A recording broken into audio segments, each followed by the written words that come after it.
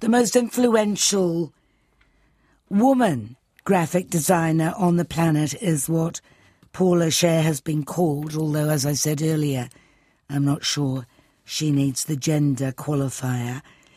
She's been a principal in the New York office of international design consultancy Pentagram since 1991, when she was the only woman among 15 men.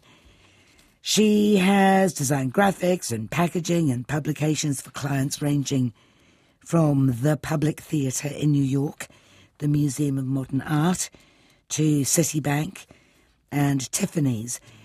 There is an episode on Paula Scher in the Netflix series Abstract, The Art of Design.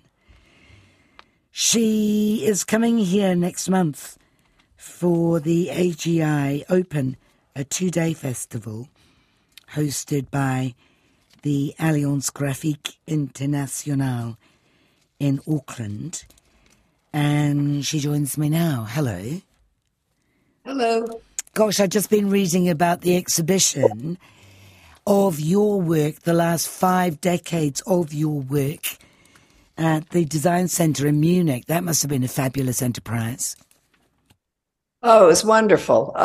They were terrific to work with, and the quality of reproduction and build out of the exhibit was so much better than what I've had in New York or really anywhere in the world. I never saw anything quite like that. It was wonderful. People can see some of that on our webpage along with parts of your other work, which we will talk about. It's odd, actually. I was just talking to an expert in octopuses, and he said that the traits of the octopus which make us believe it is very intelligent are persistence, flexibility, and curiosity. And all of those, I think, would apply to you in large measure, without any false modesty. Would you not say? Some of them. Not all of them. I'm not sure. But quite a bit. I never thought of myself as an octopus, but maybe I should start thinking of myself that way. When did you realize, I'm not sure octopuses can type, when did you realize that type, in the generic sense, could express so much? It's very interesting how the world moved and how people understand things. If you take advertising, which we were talking about before, it was very important at one point to have taglines. That taglines meant everything, and that's how people understood a specific product. Like Nike's Just Do It is an obvious example, but there are many other examples. And usually there were television advertisements in the States that would be things that would make you feel like a product would make you successful or beautiful or capable, and it would be reflected in the language of the tagline. And what happened, I think, in the past 50 years over a period of time and accelerated by the computer is that people didn't necessarily need a tagline to understand the essence of a product. They could begin to recognize it in the form of a logo. And it would have to do with its modernity or a specific form. They would recognize it after a period of time without even reading it. And that I know that typography has an abundance of different ways it can express itself, and more so now because so many designers are actually drawing their own fonts, which didn't happen until quite recently, and we've all been able to program them and make them behave the way we want to behave. So you have this plethora of visual languages about, and it's really quite exciting. When you say that you actually in the end don't need the words, you just need the logo, Nike's a perfect example of that, right? For a long time, they had the Nike and the swoosh. In the end, you just need the swoosh. That's right. Is that one of the most effective logos you can think of? Well, it's interesting because in the abstract, it actually isn't all that interesting. I mean, when you look at it just purely as form. But in terms of the messaging and the television commercials and the graphics that were always cutting edge and sport, the meaning of it is imbued with so much meaning that you can't help but look at that logo and think of sport. What do you make of I don't know whether it's been officially changed, but there's certainly an outcry about it. We're accustomed to the I Love New York logo, which was designed back in the 1970s. And this year, the Partnership for New York City introduced We Love NYC, We Heart NYC, with a different font. You hate that? Well, here's the irony of it. It isn't sometimes what you do professionally just really doesn't do the job. In the case of I Heart New York, most people don't understand that the logo was done for New York State. It was part of a ad campaign that had a song with it that sang, I love New York. And it was showing pictures of mountains and valleys and parklands. And nobody associates that with the logo because nobody ever saw that in connection to the logo except for the 6 months that ad campaign ran. Where people saw it was on the coffee cup. And they saw it on T-shirts, and they saw it in airports. And the airport they saw it in the most was in New York City. And it became the logo of New York City. Even though it wasn't initially designed for that, the people of New York took that logo as their own. And then all of a sudden, there's a new mayor, and the mayor suddenly thinks, oh, we don't have a logo for New York City because that was designed for New York State. So he makes this thing that's sort of a bad imitation of the logo with an emoji heart, and it's a joke. And anybody who's a real New Yorker knows it's a joke, and anybody who's outside of New York has to know it's a joke too, because why could you possibly need that? But it's also very strange when you see things out of context. Like if you go to the New York State government website, they actually have the I Heart New York logo that Milton Glaser designed up on the corner. But then they have a big picture of City Hall in Albany, and it just looks like City Hall anywhere. And you don't know why that's sitting there with the New York logo, because it doesn't belong next to the building. It belongs on the coffee cup. So if the mayor had come to you and said, look, we want to update this, would you have said, do not do it? Or would you have come up with, don't touch it? Absolutely. Don't touch it. Some things you don't mess with.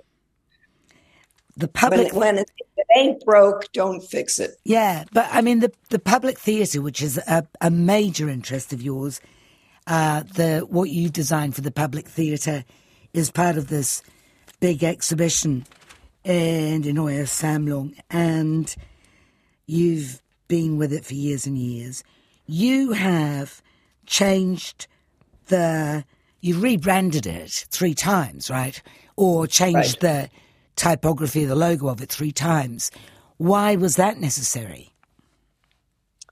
It really had to do with the notion of how people were understanding the public. When I first started designing it, and I really didn't change the logo very much, I would say the position was changed. And ultimately, we lost theater, and we just brand it as the public. We don't put theater on it anymore, because really? Everybody knows that's part of that was part of it. Because when you say no one says the public theater that much, if they talk about it colloquially, they say the public. Oh, that's satisfactory for you, then, isn't it? That's the ultimate aim of the branding.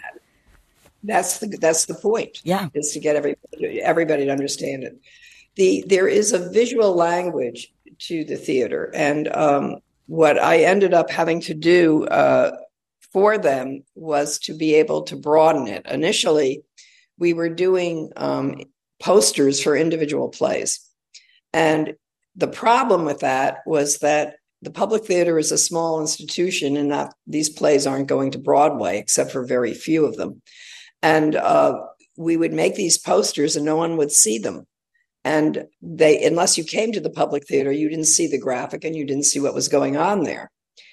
And then we began to rethink it, and it had to do with the change in the director. First, it was George Wolfe, and he was very concerned about the individual plays. And when Oscar Eustis became director of the theater, he was interested in the totality of programming. And knowing that it was very difficult for the public theater to advertise because they didn't have the kind of dollars, they're not-for-profit theater, what I had to do was be able to make a language for them where it could change seasonally, and each season, every show would look like they were connected to each other. So you understood this thing as an offer. And what was terrific about it, and I didn't really even know it would work, is the membership went up. Because people were before buying individual plays, and if they didn't know anything about it, they wouldn't buy the play. But when they saw this connected spirit of the theater that they could recognize on site, and then it would change the next season, but still be within a visual vocabulary, people started becoming members. And that's really what made the theater grow. When you talk about a visual, I'm just looking at your design for Tiffany Co. The name against a aqua background, I suppose, very plain, very classical, I suppose. But what makes me think it's classical? Why do I get a meaning? Why do I get a feeling from the way those words are written? Well, it's elegant typography. It's a beautiful serif font. But there's something else that is you should know, that when they hired me to design it, they had shiny paper, which they don't anymore, and the logo, which was not dissimilar, it was a little bit heavier, it was very big on the box, and that the inside of the box didn't have the shiny paper. The paper was glued, and it was just a plain white inside of the box, so that the whole Tiffany experience had to change because it had to look exclusive and beautiful. So we found the signature blue for them that is one dye lot, and it's only printed in 2 places in the world, so it looks consistent. And the inside of the boxes are dyed, so they're all blue. And the type was made much, much smaller on the box, because the thing is that when you're that elegant and theoretically expensive, you don't shout. And that you understand that has to be the language of something that's supposed to be very exquisite jewelry. Yeah, it's interesting. You do not shout. So was it difficult to persuade them that they didn't need the shiny bits?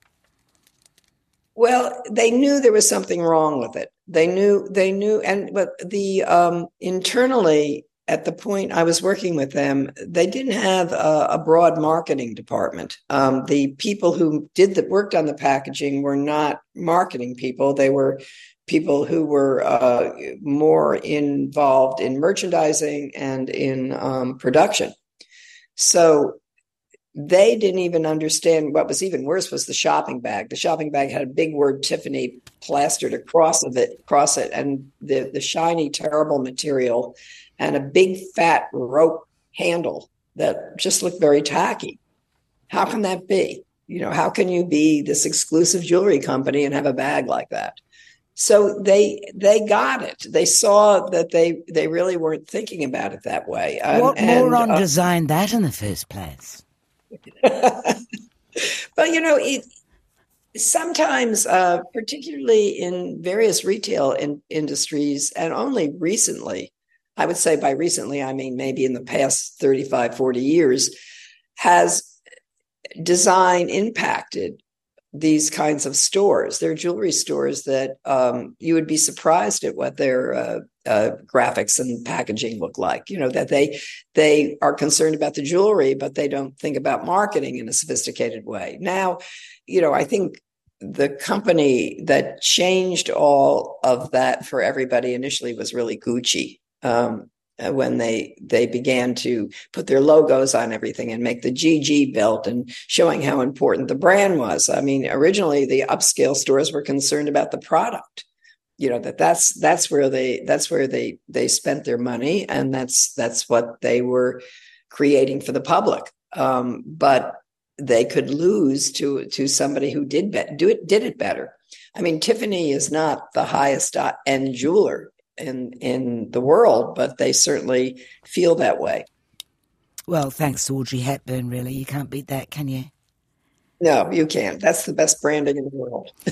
I was reading an article about your rebranding when Citicorp and Travelers Group merged to create Citigroup. And it was along the lines that you might do things really quickly, but it's necessary for your clients to see you sweating hours for you to earn your money. It's called the labour perception bias. Clients, driven by a desire to perceive value for their investment, expect a laborious creative process. Do you tend to try to make them think that you've sweated hours? Well, I don't really have any choice. Like they'll always make sure they get the hours, even if I design it in the first 5 minutes. Because I spend 5 minutes sometimes designing something and a year proving it. So it's the convincing that takes the time. Oh, design is would be such a wonderful thing without persuading people to use it. The persuading them to use it is the hard part. Persuading somebody to appear differently or do something that sort of shakes things up a bit, and particularly making the investment where I'm empathetic to them. I mean, if it's a clothing store and you change, their packaging and their logo, they have to change every label of all the clothing. I mean, it's a massive operation. So it's not without risk, and these things take time. And sometimes I find I'm an instinctive designer, and I'm very good at the beginning, and I need to really sort of get myself to focus on the details, because it's all in the details in the end when you're doing, any kind of retail branding. Like the choices of the paper and the way something appears in the store, and how the identity manifests itself in a teeny weeny spot and a very big spot. And these things require a lot of time and patience and work. But the actual thinking about what they should be is something that's much more impulsive. You're essentially listening to their history, who they think their customer is, where they think they would like to be, who they like, who they don't like, etc. And you're coming to a conclusion to say, well, they really need something that feels like thus and such. And I come to that fairly quickly by absorbing their information, but the actual making of the thing over the period of a year or sometimes 2 years that it takes is often quite tedious and boring. Yeah, doesn't that drive you mad? Well, fortunately, I have a nice big staff. They can do a lot of it. Once we establish it, we sort of split it up and it gets moved around. But the client meetings can be quite tedious. But with your reputation, why can't you just say, look, this is what's going to work, trust me? Well, that doesn't quite work because they want proof. But how are they going to get proof? Where does proof come from in the using? I can't prove that it's going to work, but I can educate them about what tends to work and who's done it. So by example and, by demonstrating how something can be better, then that's when I have a success. Sometimes I don't persuade. Mostly, in most of the jobs, I have to say that either they're doing it or they've already left. So it's rare that they don't begin to take the advice once they've sort of drunk the Kool-Aid, I guess. I don't know how far your influence or insight goes, but you said you're dealing with who they think the customer is. Do they ever think that their customer is... Do they ever get that wrong? Do they ever believe that their customer is not who their customer is? Or should be? It depends upon the business. I mean, I think some people underestimate their capabilities in terms of broadening audiences, and other people probably have set up some kind of pattern by which they can't really expand their audiences. I was working for a fashion company, which I think did just that. And I don't want to go into the name of it, but it had a very specific type of audience. It made a very specific type of clothing. And I think they would like to broaden, but the perception of the place is such that I don't even know if it's possible. So you're working on that? Well, I don't think what they do is bad. I just think that it is specific. It is specific to a specific type of customer. And that if they change it, I don't know for a fact that they would gain a new customer, but they might lose the old one. One of the early industries that you worked in was the record industry, and you worked on record covers. Back in the day when there were LPs and the first incarnation of them and covers mattered, and you would study the cover while you were studying the music. Very, very evocative. You must regret the loss of that.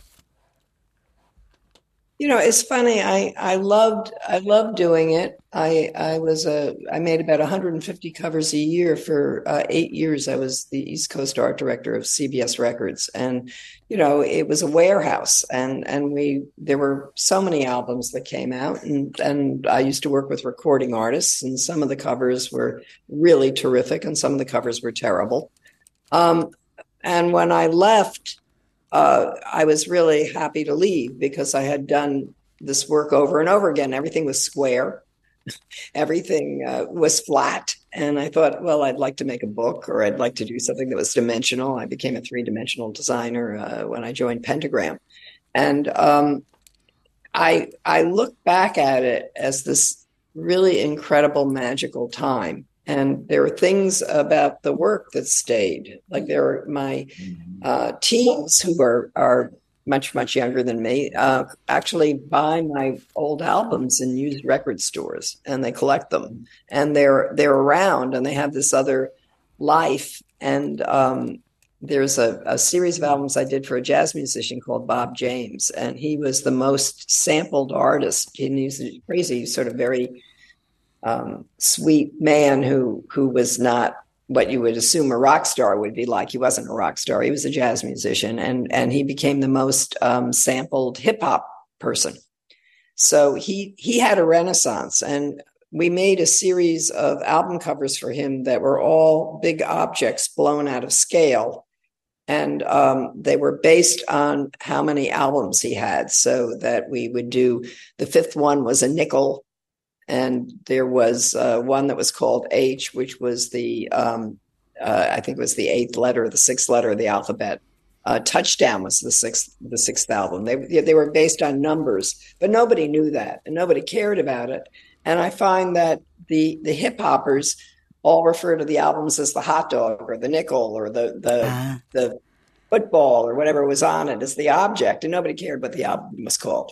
So it was sort of funny what stays and what doesn't, and what they think about that now. You know, that when you see somebody talking about work that you did a long time ago, and what that impression gave somebody, what that work did to somebody, and how they remember it.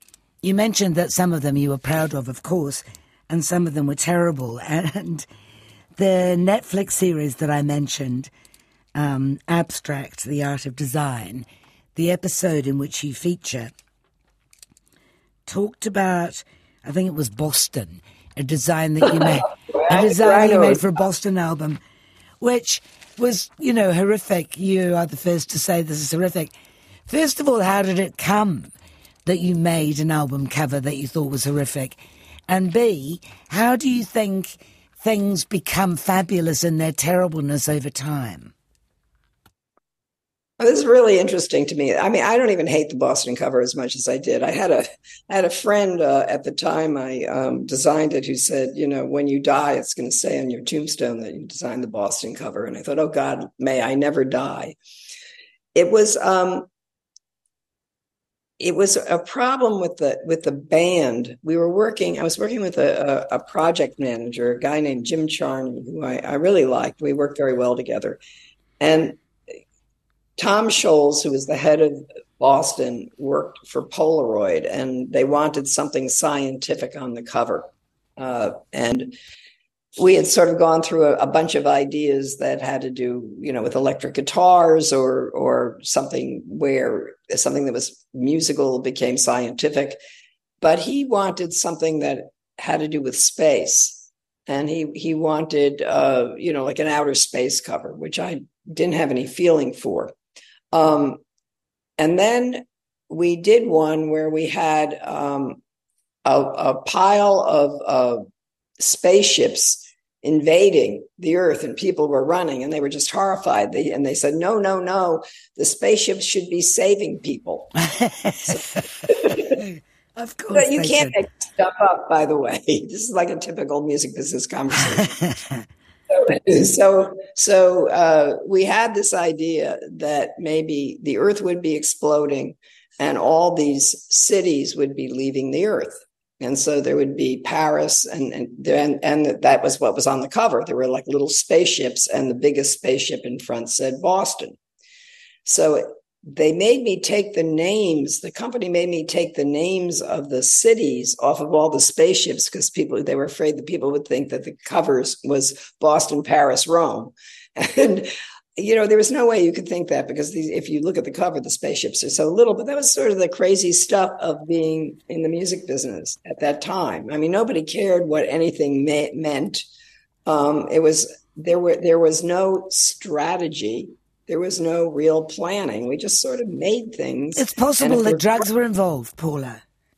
What? It's possible that drugs were involved. Well, they were certainly about. I don't know if they were directly involved, but they were permeating the environment. But what would happen is that you would make these things with almost no logic attached to them, and they'd be perfectly fine.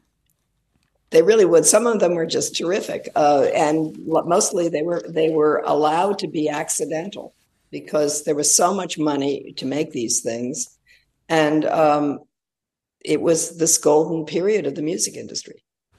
Your father was a pioneer in measuring. He invented a measuring device which fixed the distortion created by the curvature of the Earth on maps. And then he worked for the US Geological Survey, where he made government maps. And here you are today, painting these incredibly detailed maps, some of which people can see on our webpage and which are on display in Munich at the moment. Can you tell me about those maps, please? Your maps. Well,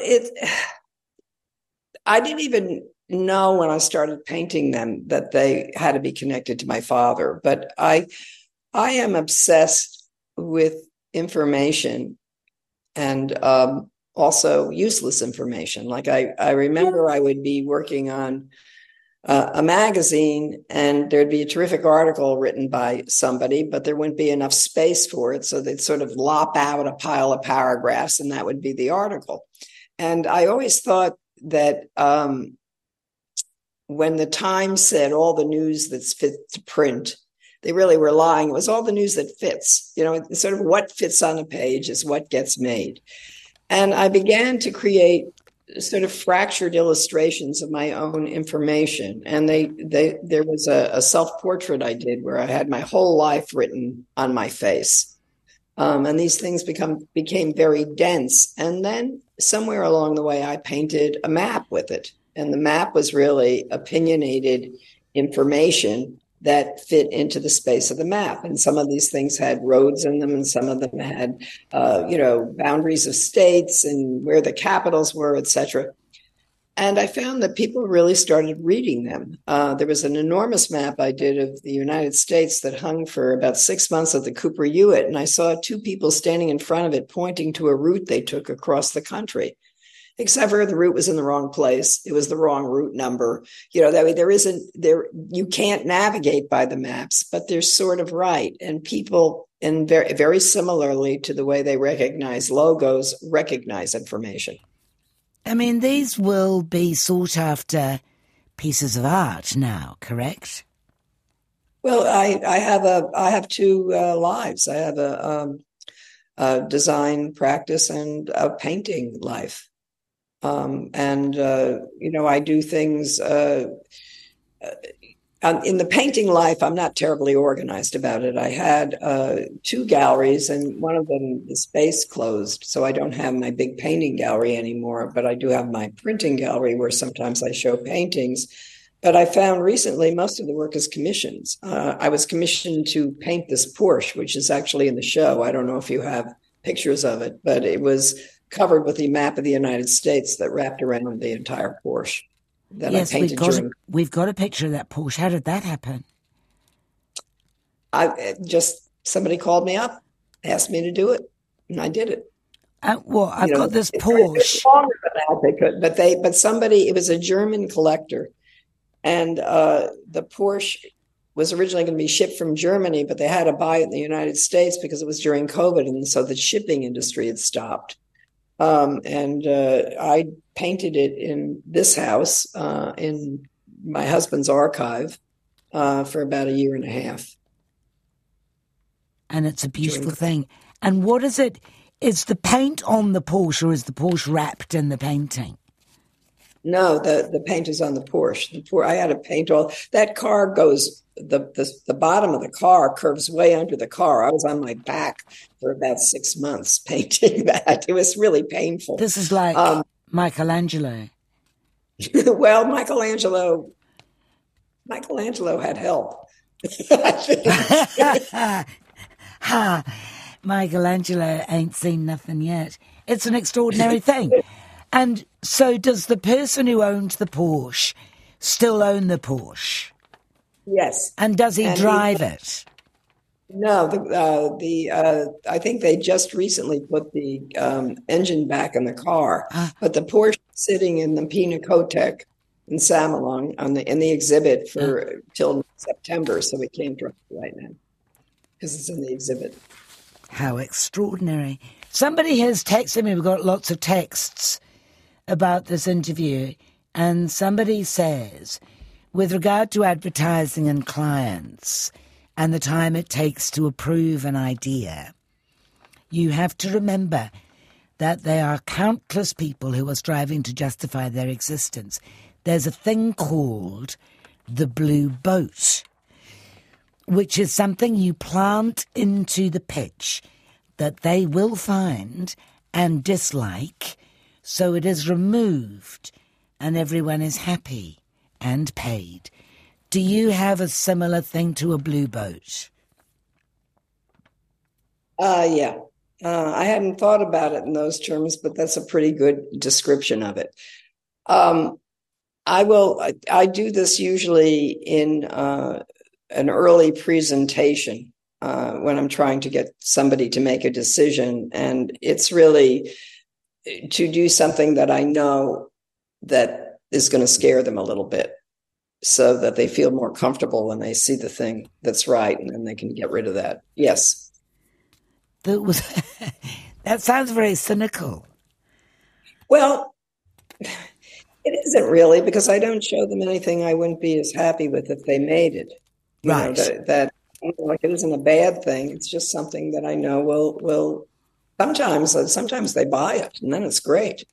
But it's done because I want them to feel comfortable with their choice. So I want to make sure that they have one choice that makes them uncomfortable. Is there anything that you have been prepared to die in a ditch for and they've refused to accept and you've walked away?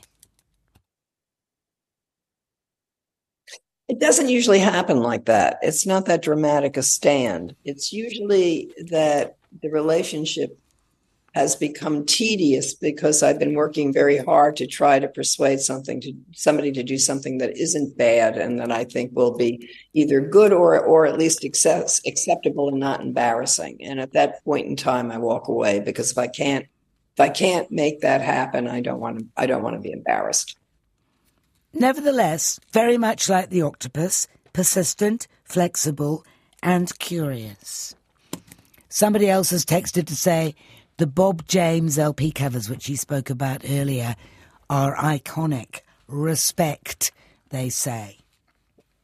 Oh, that's nice. And I bet you have people coming up to you all the time saying, oh my goodness, I have this, I love it, I've got it framed.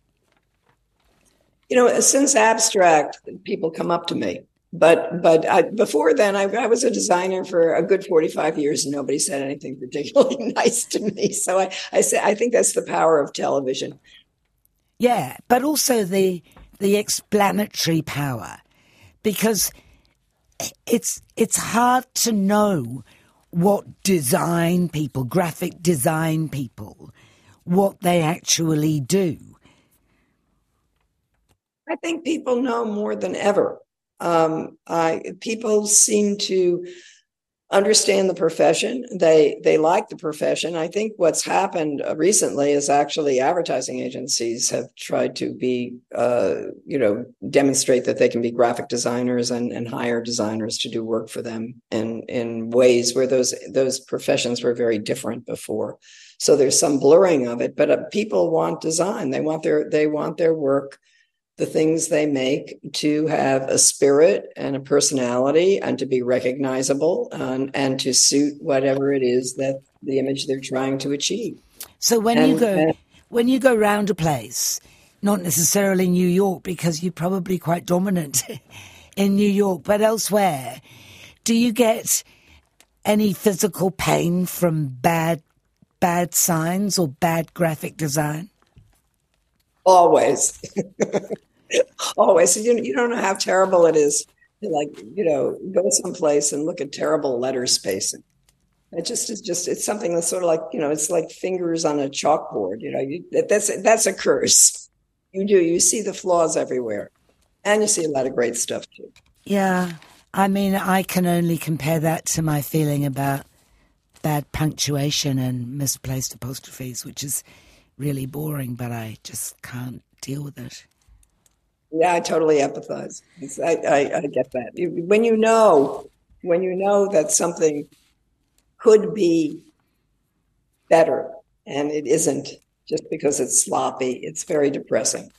I do want to, bad design has more than repercussions that upset us.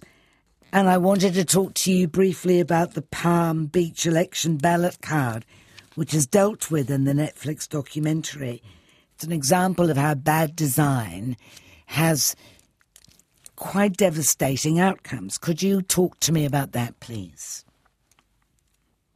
Yes, this was an accident. And the woman who designed the Palm Beach ballot actually was a graphic designer. It wasn't an amateur. And she thought she was making a good design decision that ended up being disastrous.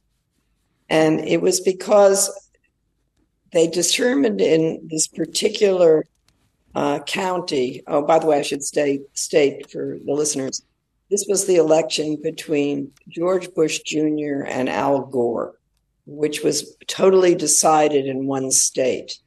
And the election, this was a close election, not like our last election. In this election, they were under 100 votes apart in one state. Al Gore was ahead in the rest of the election, but to gain the Electoral College, the famous U.S. Electoral College, you had to carry the state of Florida. So this is where they were battling it out. And they found in one district that a ballot was designed on, it was something called a butterfly ballot, where there were two sides and two columns. Typically, the ballots are usually a long venture. You would go to the first part and it would be President George Bush, Al Gore, and you put an X next to one or the other. And then you'd go down to Vice President and you put an X next to one or the other. And that's how they're usually designed. But to do that in this particular county, in Palm Beach County, which had a very big older population, they thought it would be better for the people if the type was bigger. So instead of having these long ballots, they made it wide, and they had 2 columns side by side. So this was a close election. There was a very big turnout. There was a very long line. And the Palm Beach ballot was designed so that George Bush was on the top of the first column, and a candidate named Jack Buchanan was on the other side of the column. And then staggered below that was Al Gore. So if you didn't look at the ballot carefully and didn't realize that you had to read one full side to determine where your choices were and then go to the other side, what you would do naturally is you would either, if you're voting for George Bush, you'd hit the top. And if you're voting for Al Gore and you weren't looking, you'd hit Pat Buchanan. And that's how George Bush won that district, which is largely Jewish and largely Democratic and largely old. And a big percentage of Jews voted for Pat Buchanan, who's an anti-Semite. So that was sort of an amazing thing to happen simply because of the layout of the ballot. It threw the election. And was the designer mortified? Did she accept that it was a bad design? I never got to see her talk about it. I read that she was horrified. She thought she was doing a good thing for the community by making the type bigger. So, and she was. It's just that the thing about design, and I find this difficult because there's part of it where you have to take into account human behavior, particularly if you're doing doing a form or something that somebody is working with or using, or changing a name of something. You have to think about how other people think. And I could see people standing in that long line, and saying, what's taking that person so long? Why are they taking so long? They don't know who they're voting for. Aren't they stupid? Why don't they just hurry up and pick somebody and go out? And then you think to yourself, well, I'll never do that. When I get up there, I know exactly who I'm voting for. So they go up and they see George Bush on one side, Al Gore on the other side, and punch Pat Buchanan. I guarantee you that's what happened. Design matters. It's excellent to talk to you. Thank you, Paula Scher, who is going to be coming to New Zealand shortly for a design symposium.